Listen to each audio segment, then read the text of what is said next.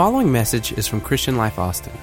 For more information about Christian Life, please visit clcaustin.com. Thank you for listening.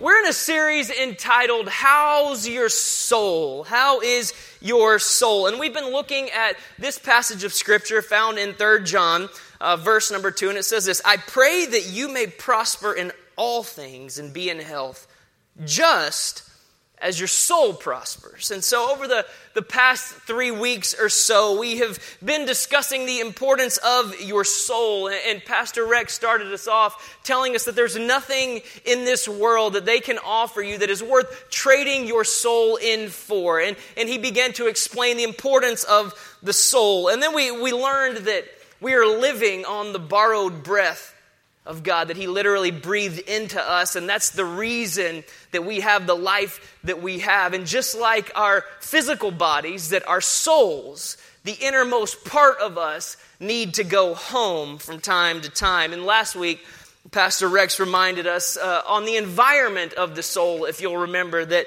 our souls need rest, our souls need responsibility, our souls need restraint, and our souls need relationship. And so today, off of his deep message last week, you know, he's such a great preacher. I thought I'm going to have to come today with a very deep theological question to start our time off today. And so I'm going to ask you a question, and this may be above you. I'm not going to lie. This is pretty deep. So I hope you have your boots on. I hope you have a shovel, and here we go. Are you nautical? I told you. Are you nautical? Some of you are looking at me thinking, well, yes, Brad, back in the late 80s, early 90s, I had lots of Nautica clothing. Yeah, you know, that was me. Yes, I am nautical. You're not following me. That's not what I'm talking about at all. If those of you that are thinking, some of you are like, I still wear nautical clothes. I got it on right now. This is amazing. That's not what I'm talking about, okay? Here's what I'm talking about. Are you good with boats and stuff? Like, are you good at sailing the sea? Like, if you were just to, wouldn't it be romantic if you just rented like a sailboat and took your wife? See, that would not be romantic for me because it would turn into a disaster very quickly. So I want to ask you this. Are you nautical? Growing up, really, one of my favorite pastimes when I was younger was fishing. I was around the water, enjoyed being on the water, you name it, from creeks to ponds to lakes to the coast. If there was an opportunity to go fishing, I would do it. I owned a little small 2-man pontoon boat that I could throw in the back of my truck, and I could take it and drop it in any little pond. I fished all the time, and then I had children. And now the closest I get to fishing is that little Go Fish game, where you catch them with the thing spinning around and you have the little... That's my fishing experience today. But there was one experience that I want to share with you that really sticks out in my mind for good reason. But it happened about 10 years ago or so, and a group of 4 of us total from the church decided that we wanted to go to Pensacola, Florida to go fishing. This was great. We were excited. One of the men in our church, Richard Johnson, was from Pensacola, still is from Pensacola, and he grew up there his entire life, fishing the coastline there, going offshore fishing, and he had come back showing us pictures of just amazing fish that he had caught. And so we get the bright idea that we're going to Pensacola, Florida to go fishing, and so that's exactly what we did. After church on a Wednesday night, we left after church on a Wednesday night because we're committed to the house. We left after church. We drove straight to Pensacola, Florida through the night. We pull up to the dock right as, I don't know, I'm going to say daylight, but it probably wasn't. I don't remember. It's been 10 years. But we didn't stop. We literally drove straight to where his dad was to get on the boat to go offshore fishing. And as soon as we get out, his dad comes up to Richard and says, Richard, listen, I know y'all have driven quite a ways to get here, but I'm a little leery of what's about to take place because the weather forecast isn't looking so good, and I don't know if we should really take this trip. And we have just driven from Austin, Texas to Pensacola, Florida. I'm going fishing, okay?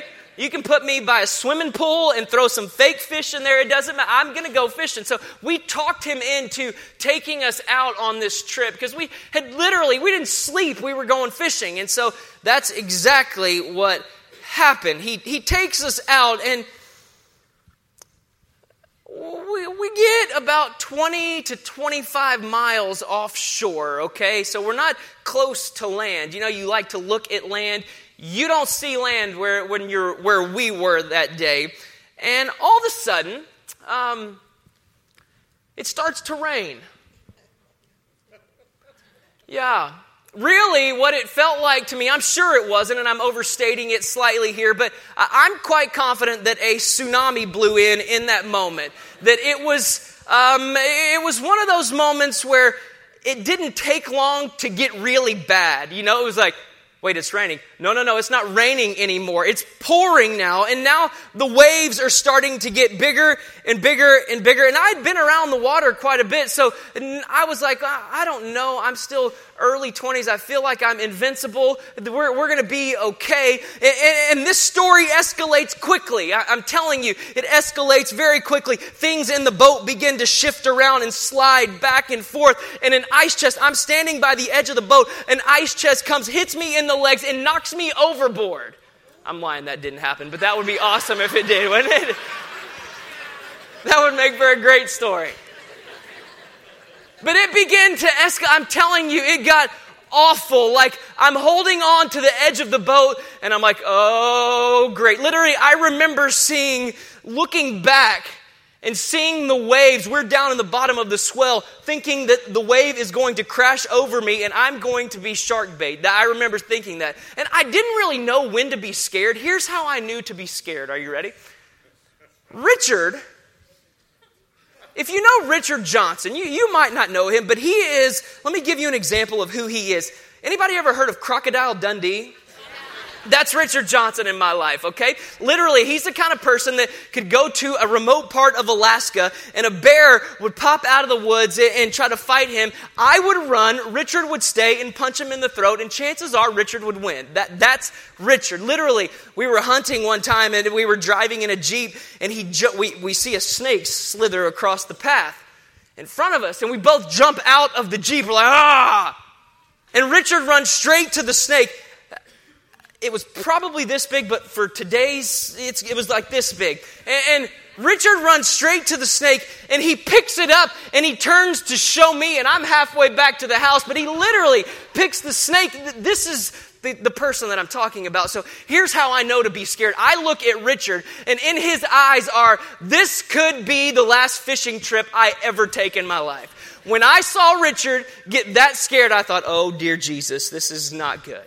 It was one of the scariest moments of my life. Seriously, it was awful. But thank the Lord, Richard's dad had navigated the water so many times in his life that he was able to get us back to shore. It took us several hours to navigate back through the weather, but we made it safe and sound, and I'm here to tell you a funny story about me falling overboard that really didn't happen. But isn't this how life is? It got me thinking that this is exactly how life is. It's fragile from time to time. In fact, 2 Peter chapter 3 would say this: since everything here today might well be gone tomorrow, do you see how essential it is to live a holy life? And the question that I want to propose to you today and ask you today is this: what is it that we hold on to when life gets challenging? This life will be over before we know it, but in the meantime, what is it that you hold on to when you're going through something that you're not sure how to handle? What do you do when it seems like the waves of life are going to sink you? The storms that pop up unexpectedly in life that leave you scratching your head. Moments where your stomach drops, so to speak. Where your marriage feels like it's on the rocks, it's breaking down. And you feel like you're on the brink of losing your job. Time when it seems like the stabilizing forces in your world are coming unglued. What do you do? Where do you turn? Where do you go? If one more wave crashes into me, If one more unexpected things happens in my world, if I get one more piece of bad news, literally, it's going to sink me internally and emotionally. I'm going to throw I can't handle one more piece of bad news. There's got to be more than holding on in this life, white-knuckled for dear life. There has to be more to living this Christian journey. And by the way, it's not just bad things that can get you to this place, right? Success can take you there as well. The things that you've dreamed of, worked for, hoped for, the things that you were passionate about, you finally reach that prominence, you finally get that position only to figure out that it also has brought you to the brink of disaster. What do you do when your soul is experiencing true storms? What do you hold on to? What gives you peace? What does our soul cling to? And it brings me to a passage of Scripture that Pastor Reed referenced just a few moments ago in Hebrews chapter 6, verse 19. It says this, we have this as a sure and steadfast anchor of the soul, a hope that enters into the inner place behind the curtain. In essence, what we're seeing here, the writer of Hebrew is telling us is that what Jesus has done for us is that the cross is our anchor. That when He died for you and He died for me, that is the thing in life that you and I can hold on to. It's the stabilizing force for our soul, for our mind, and for our will. It's not just holding on to the edge of the boat of life for dear life. It's not just hoping for the best. No. There's something more than just holding on and saying, oh, I hope I make it through this. There's got to be something more. That's not the life that God intended for you to live. And it's the ultimate security, really, isn't it? The fact that He died for you and I. It's the only sure thing that you and I can really hold on to in this universe. And not only does the cross give us forgiveness from our past and gives us a hope for a future, but it gives us a hope for today, because let's be honest, if you don't have a hope for today, what good is a hope for the future if you can't make it through today? We need a hope for today. So truthfully, what is it that you cling to? What is it that you turn to? Where does your soul turn in turbulent moments? And this very idea that we need an anchor implies something very telling. It tells us, right? It tells us that we need help from the outside. It tells us that oftentimes you and I don't have what it takes internally to deal with everything that life's going to throw with us. And so we need something from the outside to be that stabilizing force and that stabilizing factor. And if you're anything like me, maybe you're not, but if you're anything like me, your soul has a tendency to drift like a boat on the sea. And the purpose of an anchor is what? What is the purpose of an anchor? To keep you from drifting, right? To keep you stable, to keep you in one spot. It's an agent of stability. What is your anchor? What is your anchor? There's a lot of different answers to this question if you really think about it. Our go-to answer will be, Jesus is my anchor. Okay, yeah, fair enough. It's easy to say, but what really is your anchor? Some people would turn to, well, my house is paid off. I've got money put away for retirement. This is looking good. Sometimes the anchor of our souls becomes our jobs, our education, our connections, our prominence, how good we are, how talented we are. And listen, I'm for all of this, and that's great, that's fine, and that's dandy. But life doesn't always work out the way that we have it planned to work out. Here's the bottom line, is that things that do not have souls cannot aid people that do have souls. Things that do not have souls cannot aid people that do have souls. Your car will never help you when you're discouraged. It won't sustain your soul, even though it has heated seats, a GPS, and like 47 cup holders. It's not going to bring you the peace that you need when you find yourself in the middle of a storm. Your house doesn't have a soul. Your job doesn't have a soul. Your prominence or position does not have a soul. These things don't have the ability to aid your mind, to aid your will, and to aid your emotions. Some might answer, well, my anchor is my man. Or my girl. We're perfect together. I mean, we're amazing. Others might say, I'm a family guy. My kids are my anchor. My grandkids, my family. Nothing can separate us. Some anchor themselves to their friends. We've been through so much in life that as long as I have them in my life, I'm good to go. And listen, relationships are profitable, and this is definitely a step up from tethering your hope to your 401k. But even this answer has holes. Think about it. Because you're counting on a person who is just as fragile and fragmented as you are to be the stabilizing force in your world.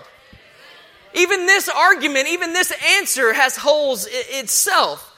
Many people will go into marriage, right, thinking that their spouses will be their source of stability. They end up hurt and frustrated because they always end up letting each other down, and so they complain, you're never there for me. And an instant response, well, you're never there for me either.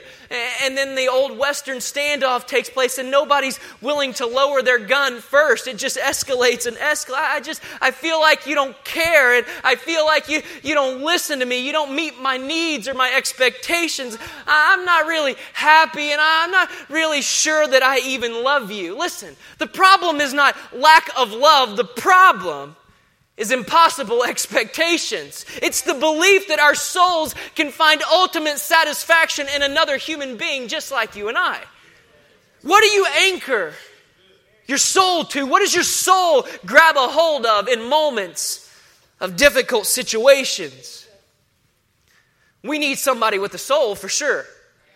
We do. We need somebody with a soul. It needs to be a soul similar to ours, a soul that knows our plight, a soul that knows our condition, but at the same time, it needs to be a soul totally different than ours. A soul that is flawless, a soul that has never messed up, a soul that doesn't have to work on itself every single day to get things right. Amen.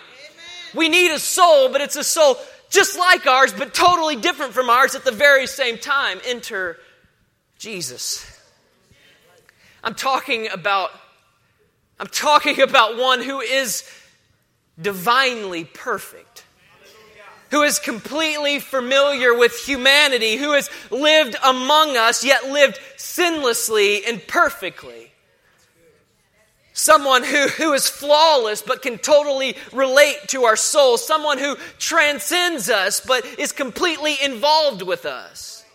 All I'm saying is, if it's not Jesus, you need to find someone exactly like him.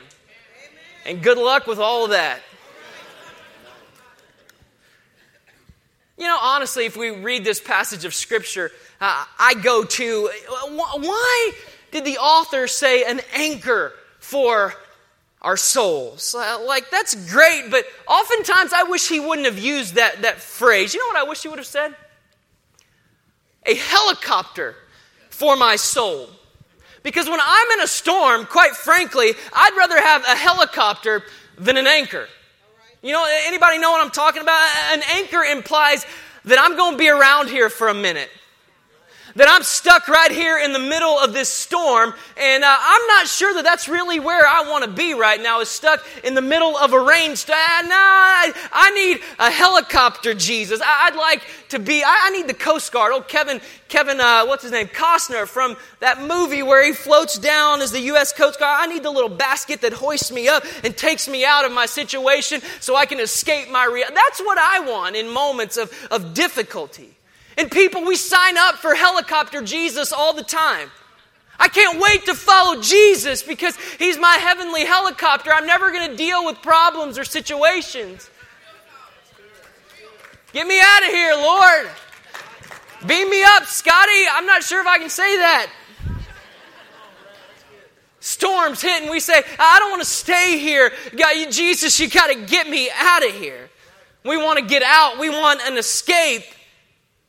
And we say, Jesus, I need you to get me out. He said, listen, I'm not going to be your helicopter, but I will be your anchor if you'll allow me to be your anchor.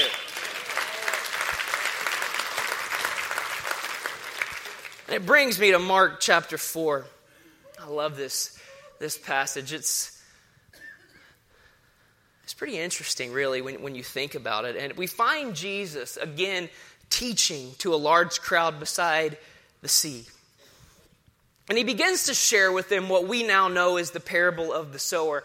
Cast some seed on some different ground. You know the story. I'll save you the time for reading it to you. And then he moves to teach by the sea a large group of people. He teaches a second parable, the parable of the mustard seed. And after teaching these parables, evening comes, and Jesus looks at his disciples and he says, listen, it's time to go to the other side. We got to move, we got to go. And on their way, verse 37 says this, that a violent windstorm came up and the waves were breaking over the boat so that it was being swamped. Sounds familiar. But Jesus was in the stern sleeping on the cushion, so they woke him and said, Teacher, don't you care that we are perishing? And so I think we're going to close our time together with this. There's 3 things that I want us to take away from this passage of Scripture that can help us when our souls, when we find ourselves in storms that are raging beyond what we're capable of dealing with. And the whole passage of Scripture of Mark chapter 4 starts with this.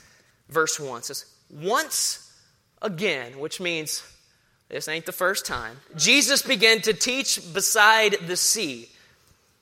And such a large crowd gathered around him that he got in a boat and sat in it. Here's the first thing that I want you to understand.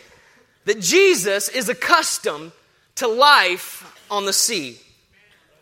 He's no stranger to the wind and to the waves that life may bring from different situations. Isn't it that refreshing to know? Think about it. If you were to go have brain surgery in the morning, you probably wouldn't pick a surgeon who this is their very first surgery that they've ever performed. Did anybody sign up for that? It doesn't matter how much money they're paying you in that medical study. No, that's my brain. I'm not signing up for that one. No. We want somebody that's been through it, that's been tested, that knows their way around the situation that we're dealing with. And so Jesus, it becomes very apparent that Jesus is accustomed to life on the sea. Luke chapter 5, Jesus was in Simon's boat, another situation where he finds himself on the sea. And the disciples had been out fishing, but not doing any catching. And Jesus says, listen, go out into deeper waters and cast your net on the other side. Listen, Jesus does good work in the middle of the sea. And then Matthew 14 tells us that after feeding the 5,000, Jesus tells his disciples to get in a boat and head to the other side of the Sea of Galilee. A storm flares up and Jesus shows us, listen, sometimes I don't need a boat to get to you in the middle of your storm. If I need to, I can just walk on this water and get to where you are. It doesn't really matter how high the waves are.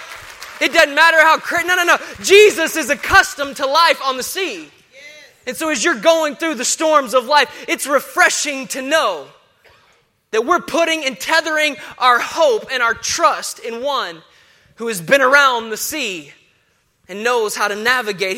He's taught so much around the sea that the waves of life and the winds of turmoil even know and recognize his voice.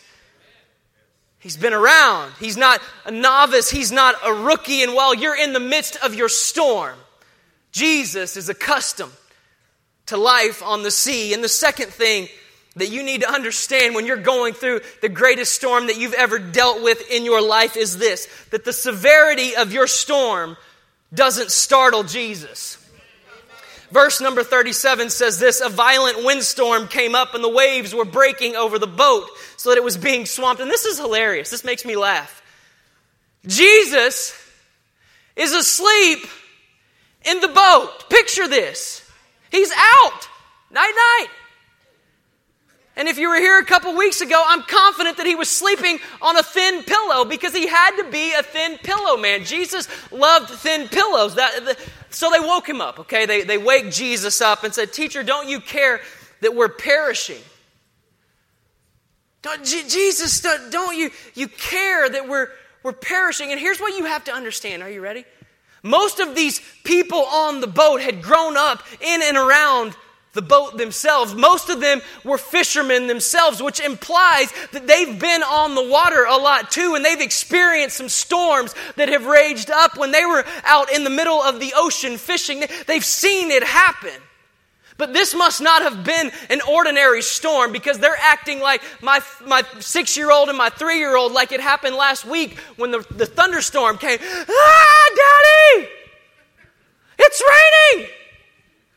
Daddy, I heard the lightning. No, you didn't hear the lightning. You heard the thunder, but it's not time for a lesson in meteorology right now. It's 3 a.m. Here's $5,000. Just please go back to sleep. Whatever. And that, I imagine that's what's happening, but it's probably a little more severe, perhaps. And you got to catch this. Jesus is asleep in the moment where these seasoned veterans, these grizzly fishermen, are scared to death. Even the fiercest of storms didn't startle Jesus. Jesus is asleep on a pillow.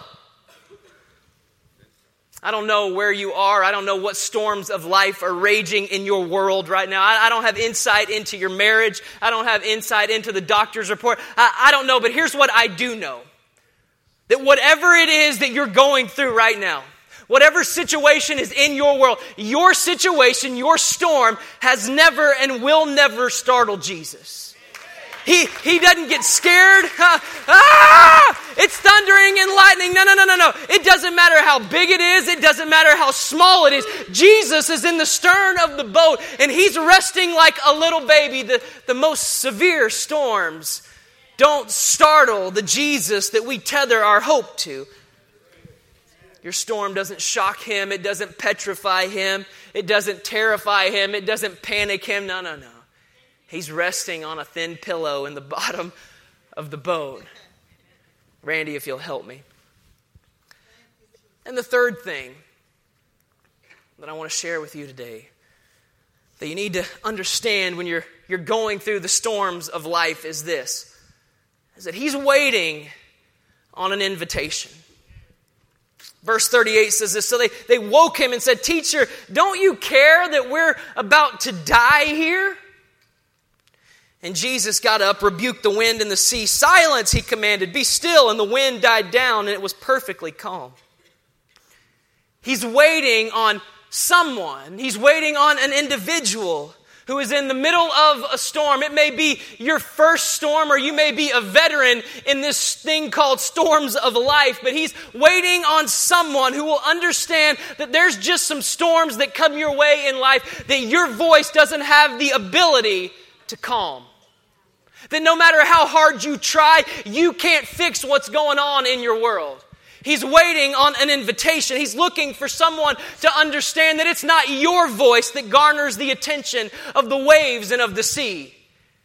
It's his voice. He's waiting on an invitation. See, we want an escape from the storm, don't we? We want to get out. We want to move. We want to be subtracted. But Jesus says, listen, subtraction is not the answer.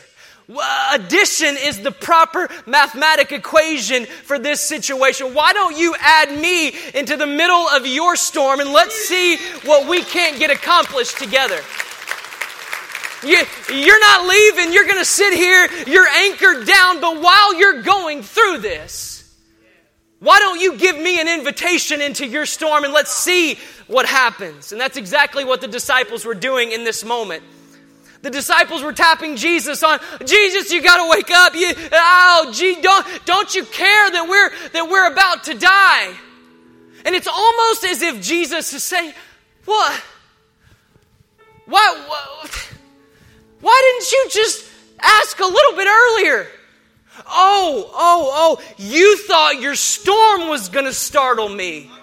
You thought the storm that you were dealing with was going to wake me up. No. I'm at peace right now. I'm at rest right now. Your storm doesn't move me. You know what moves me? Well, you know what moves me? You move me. When my child will come down and say, "Lord, there's just something that I'm dealing with that I don't have the ability to fix on my own." Your storm will never move me. But you will always move me. I will always hear your voice above the noise of the storm. Will you cry out to me? Will you drop the pretenses and just realize that you don't have what it takes to figure it out? You don't have what it takes to fix it. Listen, why don't you just invite me in? And then it's in that moment when you invite me in. You're just staying with me. You know what I wish? You know what I wish I could get across today to the church is that you and I, we have a sleeping giant laying in the stern of our boat. And he's waiting for an invitation into the middle of your storm. And when you invite him in, oh, yes, come on in. Oh, now I can stand up.